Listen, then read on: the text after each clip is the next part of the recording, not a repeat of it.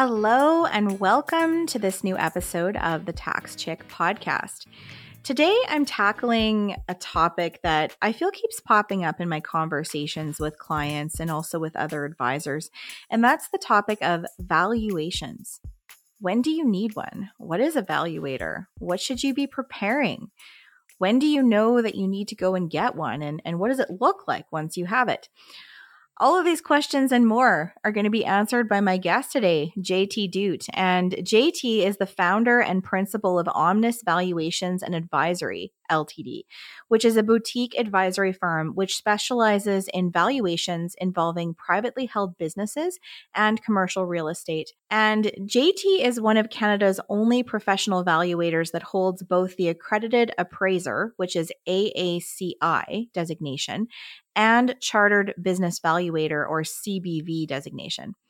And he helps entrepreneurs and their professional advisors navigate a broad range of issues concerning the value of their tangible and intangible assets. JT also volunteers on various boards and committees related to his profession and community, including he teaches at an undergraduate course on real estate investment analysis as a sessional instructor at the University of Calgary. And JT and I ended up connecting, I think through LinkedIn now, about a year or so ago. And I have actually had clients use JT's services, and it's been a really fantastic experience. He's a great person at explaining the valuation process, and I really think this is going to give a lot of value to you guys. We break down basically three topics. So we talk about, what is a valuation and what are the different types of valuations? We then talk about, well, what do you need to gather? So if you've decided I want to get a valuation and I don't really know what to do, what are some of the documents or things that might be helpful? And then finally, we tackle, well, when would someone turn to a valuator? So what are some of the different scenarios where valuations might be helpful? We also chat a bit about the timing of valuations and how long a valuation is good for, and just some things that you might want to have prepared and ready to go when you give that valuator a call. So I'm really excited to share this conversation with you, and I hope that it sparks some good conversations with your colleagues about the concept of valuations. I am going to be including in the show notes all of the information about JT and also some of the other information that he provides on some of the designations for valuators, so that you can go and look that information up and find out whether the person that you're speaking to is designated in these various areas. So without further ado, on to our episode. Well, I'm so excited to welcome my guest today to the podcast, JT Dute. And JT, you and I connected, I feel like it was about a year ago or so through social media. And I have since been able to use your services. I've been able to refer people to you because I needed a good valuations guy in my life. So welcome to the podcast. Thanks, Amanda. Thanks for having me. Yeah, I think it probably has been a year, but with COVID, it's hard to tell how long it's been for anything these days. I know. I feel like 2020 just disappeared. Yeah, no, absolutely. So I don't know, 2020, 2021, soon it's going to be 2022, and we're going to be confused which year it is. I know. Well, I'm really glad that I met you because I really appreciate your approach to valuations. And so I'm excited that you agreed to come on the podcast today because I feel like I keep having conversations with clients and with other advisors about, well, we need a valuation. How do we go about doing that? What are the different types of valuations? And it's just something that no one really teaches us in school. And we do need to have a better understanding of it. So I'm excited to have you on today because I know that you have a great way of explaining these concepts, and I think it'll be wonderful for the listeners. So thanks for taking time today to pop on. Yeah, no, I think this is going to be great. Well, as you know, I always start my podcast by asking my guests the same two questions. And I think I may switch them up in 2022, but we're still in the end of season 2 here. So I was wondering if you'd indulge me and answer these questions for me. The first question is about podcasts. And mostly this is selfish, not because I want you to name my podcast, but because I've learned so much about good podcasts from my guests. So my first question is, what is the last podcast you've listened to or your favorite podcast? Well, I will give you a shout out because the last one definitely was yours. I like the one on estate planning that you just did a couple of weeks ago. I thought it was really interesting. It reminded me of the line "penny wise and pound foolish" in terms of the way people go about dealing with estate sometimes. So that was good.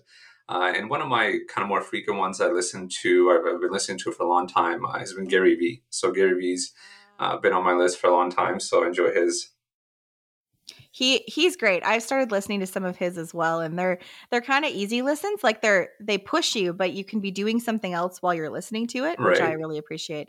And then my other question is, what is the emoji you use most often when texting? I would say it's either the crying and laughing. That one seems to get used a lot. And I've kind of moved over from the thumbs up to the AOK hand gesture. I feel it's just a Oh. level up from the thumbs up. Well, okay, let's jump in because we have lots to talk about. And so we kind of chatted about how to break down all these topics. 'Cause I mean, the world of valuations is complex and there's a lot of things to tackle. So our goal today is to give people a very basic understanding of the world of valuations and maybe share some of the lingo. So if you hear certain words, you understand what those words mean. And so we were going to tackle three key topics. And one of those topics is what are the different types of valuations? And then the second topic is why do you need a valuation? Or what are the circumstances where maybe you might want to call a valuator? And then the last one is, well, if you've hired someone, you're getting a valuation, what documents should you be gathering to help the valuator come to a conclusion? So should we dive right into issue 1? Sounds great. Let's go.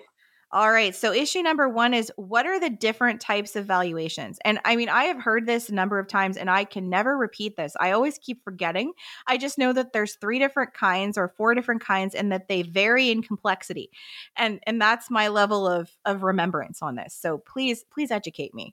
Yeah, so I'll start from the basics. So, myself, I do both commercial real estate appraisals and business valuations. So they are related, but slightly different in terms of the type of professional that generally does those types of valuations. So the first thing you need to start with is what are we valuing? So I often get calls from people sometimes looking to get a value on a car or a piece of jewelry. And that's not something in my wheelhouse. That's not what I do. So the first thing is to identify what type of asset do you need valued. And if it's real estate, then you'll be going to a real estate appraiser. If it's machinery, equipment, some real estate appraisers will also deal with those types of assets. Whereas in other cases, you need to go to someone, for example, that's specializing just in antique cars or artwork or whatever type of asset it is that you need valued. And then we have businesses, operating businesses, and those are generally valued by CBVs, Chartered Business Valuators. So that is generally the qualification or the credential that's used to value businesses. So the first step is to understand, what it is it, what's the asset, or what are the assets that we need valued. That's an excellent point because I do feel like sometimes people don't know where to turn and there's so many different options or places that you can go. So I appreciate your summary of the CBV. That's very helpful to understand. So we figured out what are we valuing. Let's say we've gotten to the place now where you've decided that you can value whatever it is that somebody wants to value. What are the options available to that person in terms of the type of valuation that they can get? Right. So I'll move over to real estate, what I think people are generally a little bit more familiar with or comfortable with real estate. So on the real estate side, if you're needing a property appraisal, well, what type of property is it? Is it a residential property or is it a commercial property? And I can understand how it could be a bit confusing. So the Appraisal Institute of Canada, or the AIC, is the main body, professional body that governs real estate appraisers in Canada. And there are 2 types of designations that the Appraisal Institute of Canada has. One is the residential appraiser, CRA designation, and the other is the accredited appraiser, or AACI designation. And residential appraisers deal with single family homes, properties up to 4 units, so fourplexes and under, acreages. So those types of properties fall within the wheelhouse of a residential appraiser, as opposed to, for example, let's say you have a 10-unit apartment building. Even though that use is technically a residential use, it's actually a commercial property from an appraisal perspective. So you need to go to a commercial real estate appraiser for that type of appraisal. Most people are probably familiar with, getting their house appraised for financing.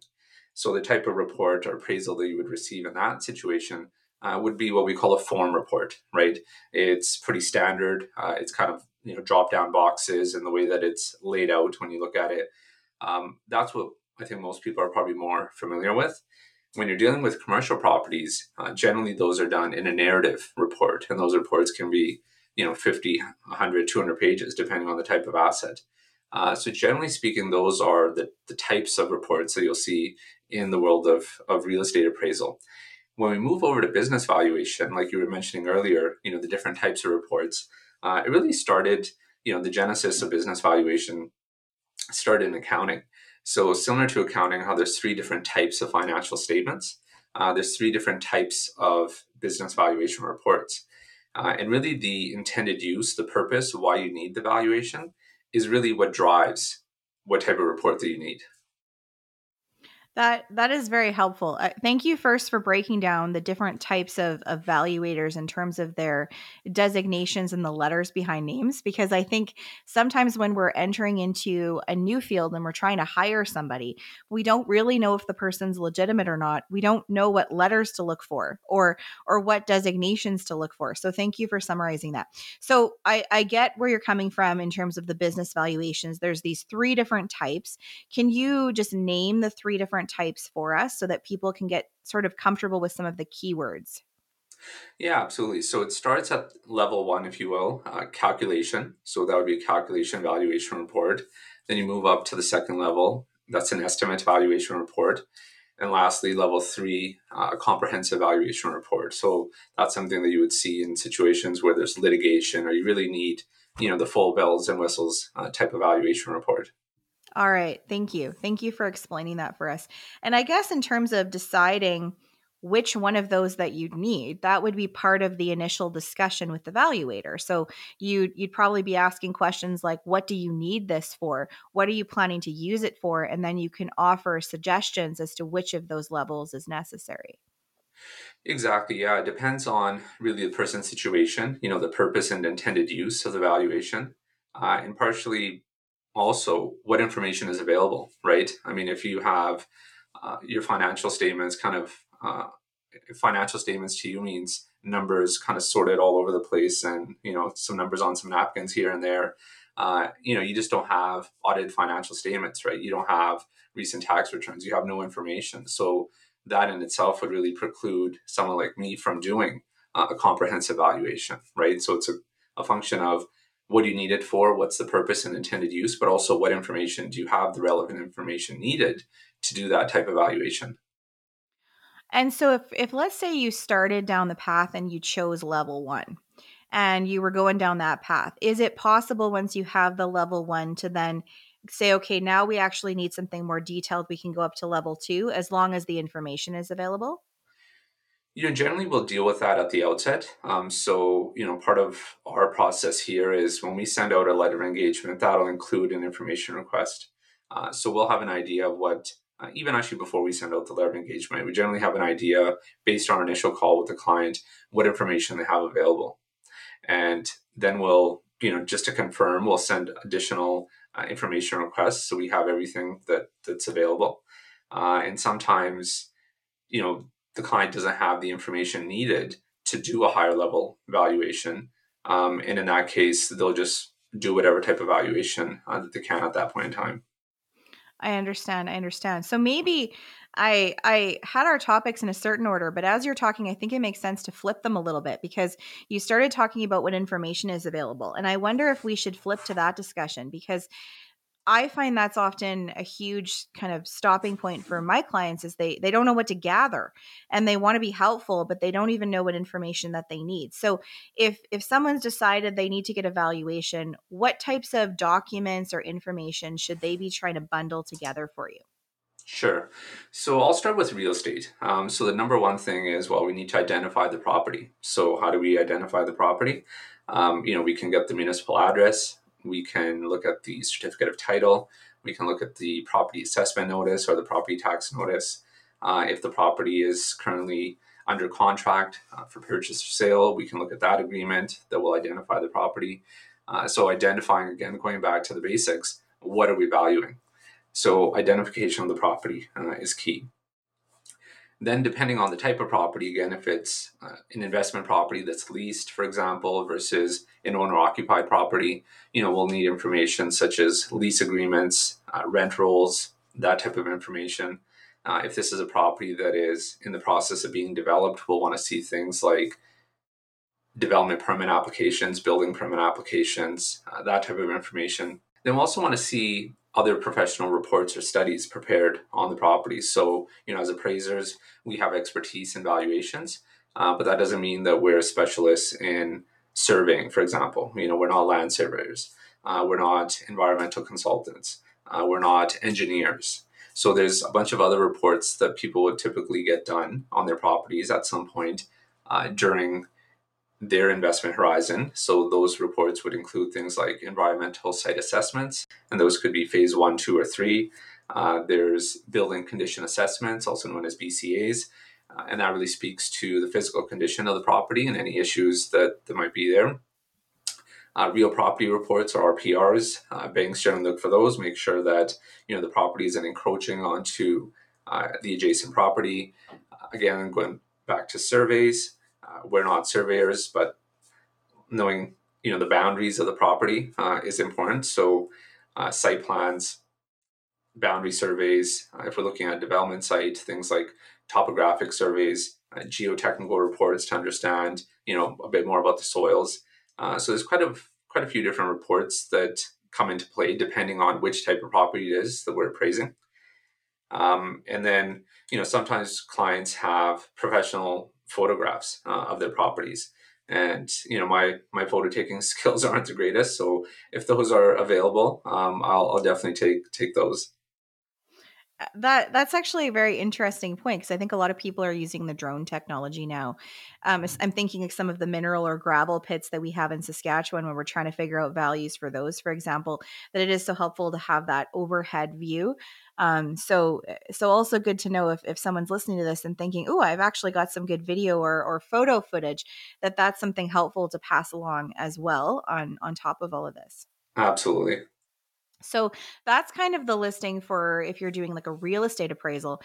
What if someone's thinking about selling their business and they're trying to come up with a value and they're kind of struggling? What are the types of documents that you'd be looking for there? So for a business, we're looking at, the financial statements is a starting point. And I think that's an important point to make, is that the financial statements are really the starting point. A lot of times people think that, here's my financial statements, can I have the report next week? And it doesn't quite work that way, because the financial statements are good, and that is absolutely something that we need. But just looking at someone's financial statements and seeing, for example, a line item called salaries and wages, for example, I have no idea what's gone into that, right? In terms of you as an owner, how much salary have you taken?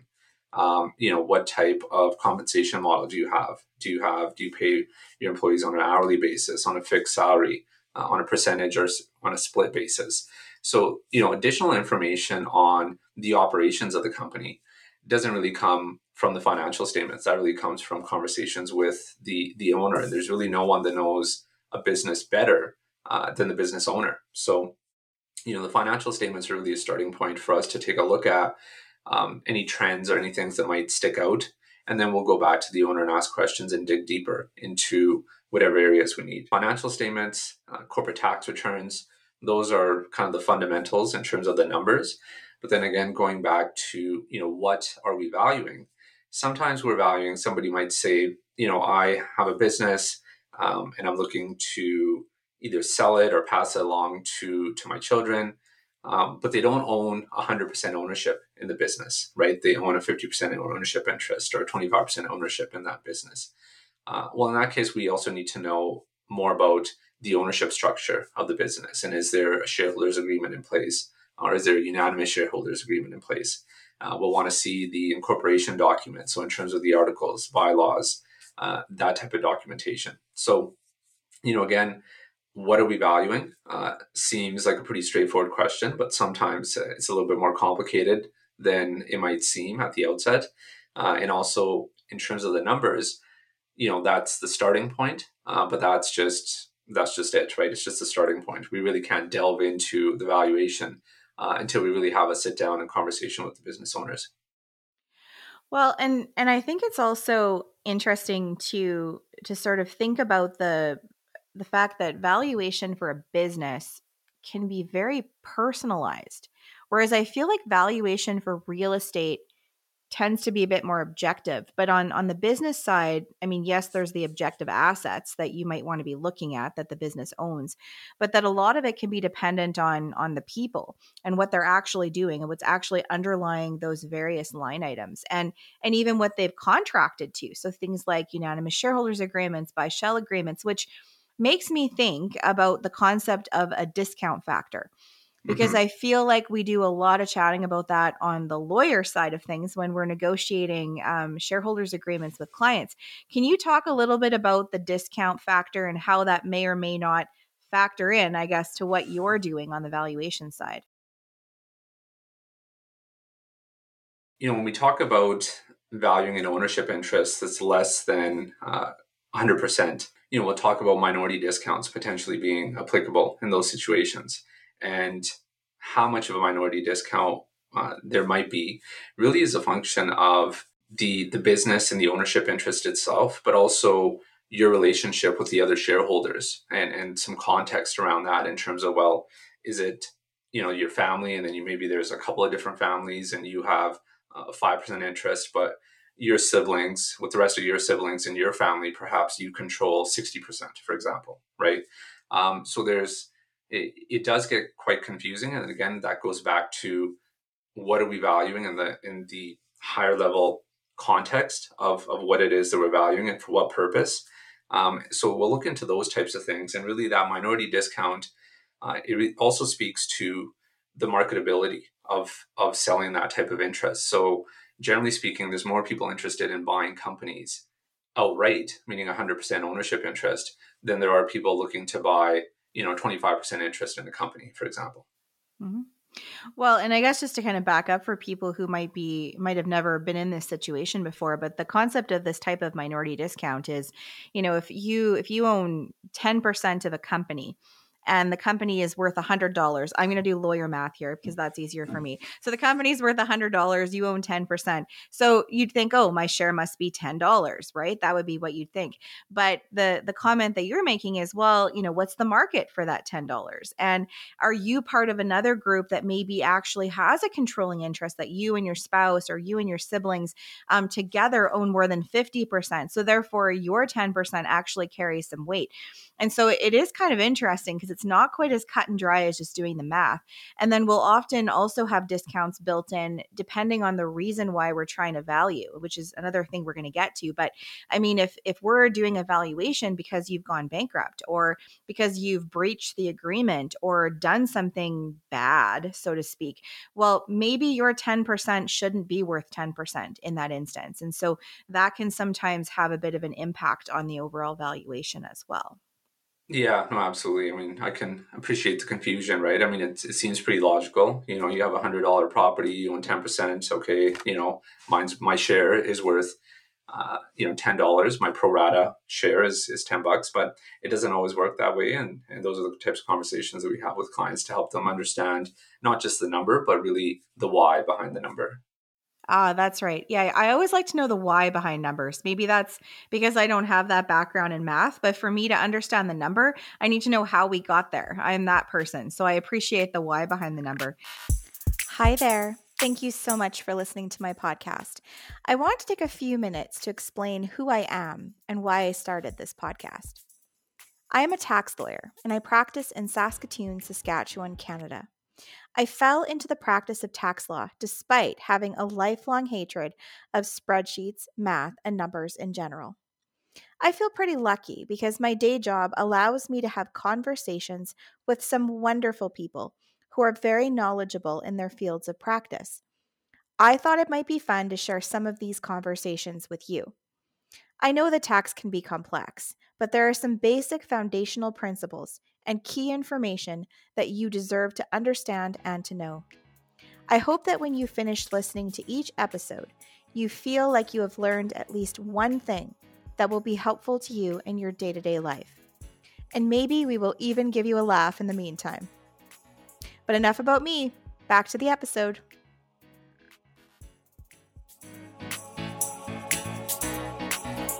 I wonder if this takes us to maybe our third point of why do we need evaluation? Because I think that you've kind of described for us the different types of evaluations. You've talked about what people need to gather, but then we started kind of jumping into some examples of when people might want evaluation. What are some of the, I guess, most typical ones that you would see for reasons why someone needs evaluation? So I know you like to use buckets. I'm a big fan of using buckets as well when explaining things to clients. So, generally I would say there's three buckets. You could say the transaction bucket where somebody needs an independent valuation for their bank, for example. They need financing. Perhaps they want to sell their company or their property and they want to know for their own interest an independent opinion of value. Someone not a broker, they want to get their own opinion, right? And from there they want to form their strategy in terms of next steps. So that's the transaction bucket. Then we have the dispute bucket, and there's a variety of disputes, right? I mean, life is complicated, so there's marital disputes, there's partnership shareholder disputes, there's tax disputes, there's property assessment disputes in the real estate world. So there's quite a few different reasons there. Insurance disputes, another one. So then we move over to the third bucket, which is tax planning. And really, generally, this is done more on a proactive basis in tax disputes. Or tax planning. So tax planning generally or sometimes is done on a more proactive basis. So somebody may be looking to do an estate freeze, for example. So those types of things are generally done in advance. So that's helpful. And sometimes they're not done in advance. Somebody, a shareholder may have passed away, and now we need to do evaluation based on the date of death for that deemed disposition of that asset. Well, and that kind of makes me think about another question, is that the timing of this. So this concept of, you've talked about, sometimes it's transaction based. So therefore, arguably, you must be coming up with a value for a certain date because that's the date upon which the transaction will happen. Or for disputes, there would be a value as of a certain date because that's likely the date that the dispute is about. And then similarly for tax planning, when we're doing, and I always like to try to do proactive tax planning. That's my goal. But you're right. Sometimes estate tax planning ends up being reactive simply because the person died and now we're dealing with the estate and we have no choice. Right. But again, there's a date associated with that. So when you're trying to figure out, okay, I need a valuation and I'm going to get one done for X date, what is the value of that valuation kind of going forward? Like, how can you use that valuation if it's very specific to a certain point in time? Is there an expiration date on the usefulness of valuations, or what are your thoughts on that? Yeah, that's a great question. And, I think that's an area that a lot of people don't quite understand is that valuation, whether we're talking about real estate or business, valuation is always estimated at a point in time, right? Because there's a variety of things happening both within, the company or the business. You could be making improvements. There could be, bad things happening within the company or the property. You could have some damage, whatever the case may be. And there's also things that are changing outside in the broader economy, right? So there's all these things that are changing. And so we always have to pick a date when we prepare valuation. And that date can be current.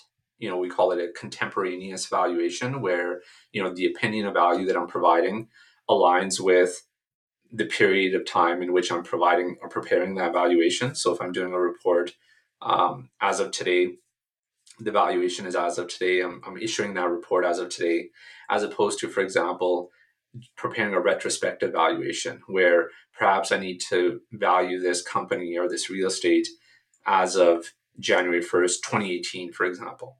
And that brings into question or brings up the concept of hindsight, right?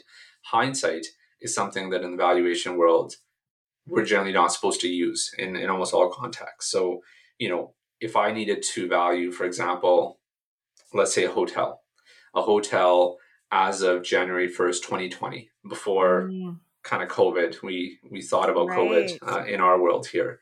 So, imagine that valuation on that hotel just before COVID. And I remember quite vividly, in March, what was happening. And now imagine you want to use that report in March, or even March 1st, you have the report done, kind of pre-COVID. And COVID hits, and now literally the next day, you need to use that valuation.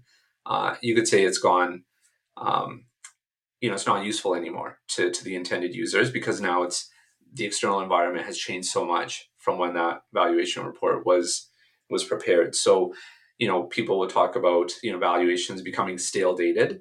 And in terms of, well, what is that? Is it, like you mentioned, the expiration? Is it a week? Is it a month? Is it a year? There really is no consistent answer to that, because it really depends on the asset itself, what's happening internally, and also what's happening externally within the marketplace. And I guess though, I've seen clients before where they've had, let's say, their business valued in like 2010. And so, then they're coming to me and it's now almost 12 years later. And maybe they're looking to either bring somebody new in or sell to a third party. And they say, well, I've got this old valuation. Like, is that any good?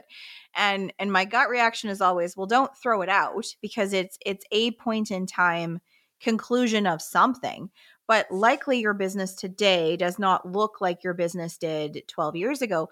But perhaps some of the factors that went into determining that valuation may still be relevant factors for you today. So maybe sometimes you piece together stuff from that valuation, and that can be used. Like, can you update valuations?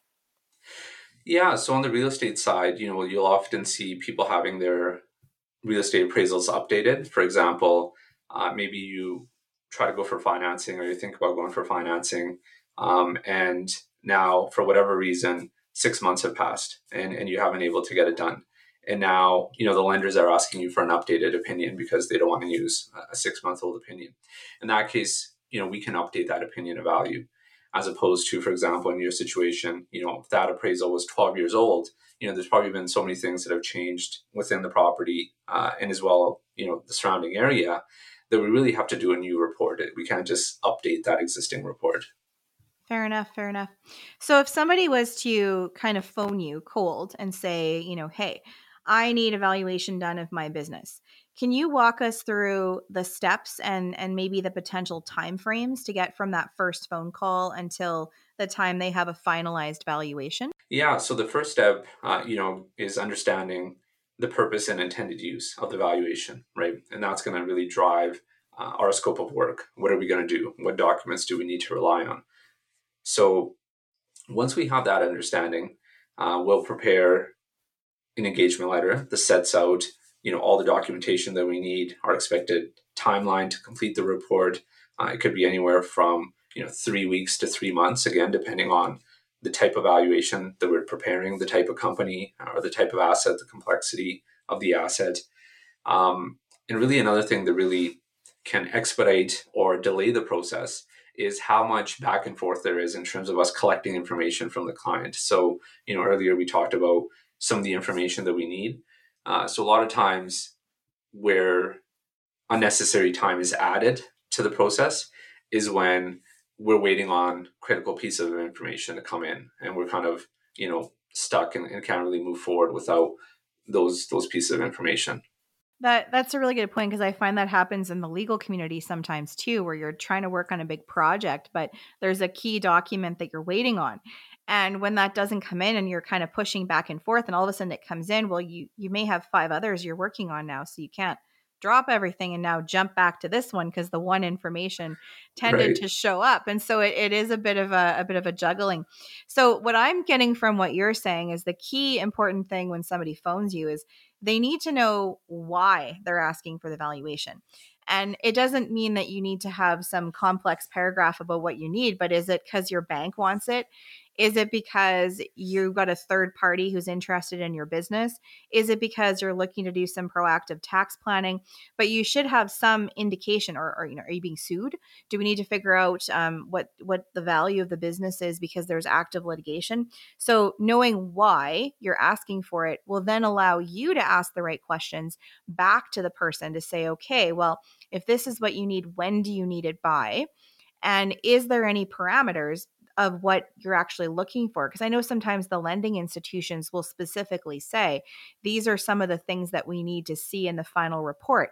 And so once you know why you need it, then you can make sure that you've incorporated that into your report to the client. Absolutely. And like you mentioned earlier, the reasons why you need evaluation, we understand that the people don't want to pay more than, they absolutely need to get evaluation. So, sometimes, or in every single valuation report, I should say, we also have to identify the intended users and the intended use of that valuation. And sometimes, you can't use a report, even though we're talking about the same asset, for example, your company or your property. If that valuation was prepared for a certain context, let's say, for example, expropriation, right? There's lots of rules around how that type of valuation is done. And that may not be exactly the same as how we would value that asset in, for example, a typical financing transaction, right? Or, for example, if you're appealing your property assessment, right? There are some nuances there that the value that we come up with would be different from what it may be in a different context, right? Or a different intended use. So one thing that you need to do when you talk to your evaluator is to clearly communicate the purpose and intended use, but also look ahead and say, well, can we kill two birds with one stone in terms of, well, we need to refinance our property in 6 months. We know our mortgage is coming up, but we're also looking to do an estate freeze, right? So does it maybe make sense to hold off on this valuation for a couple of months? And as long as the evaluator is aware of that and is comfortable with that yes, I can provide you, authorization to use this report for those multiple purposes, you're better off, right? At the same time, maybe your fiscal year end is, 3 weeks away and you want to get a valuation report right now. Well, you're probably better off just waiting for your fiscal year end statements to be ready and do the valuation as of that date. And it just makes for a cleaner valuation report.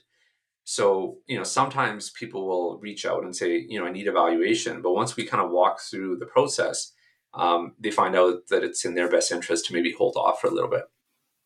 That's very interesting. I like that about the idea that you might come for one purpose, but there actually might be a couple more purposes down the road that you might need this for. So let's have the big discussion first to see if there's a way to encompass this so that you don't drop a bunch of money and then drop a bunch of money again. I like that Exactly. concept. Okay.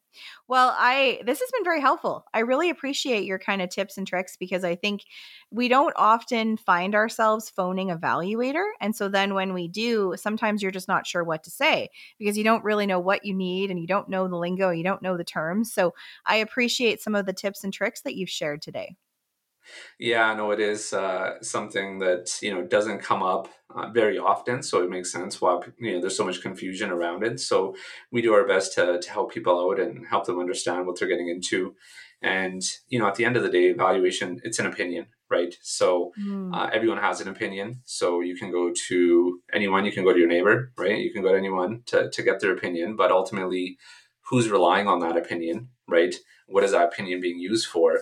And who should be preparing that opinion, right? These are all things for people to consider. Thank you so much. I really appreciate your time today, and we're going to have you back again. I think this could be easily a two-parter where we could get into a bit more detail on this. So thank you so much for your time.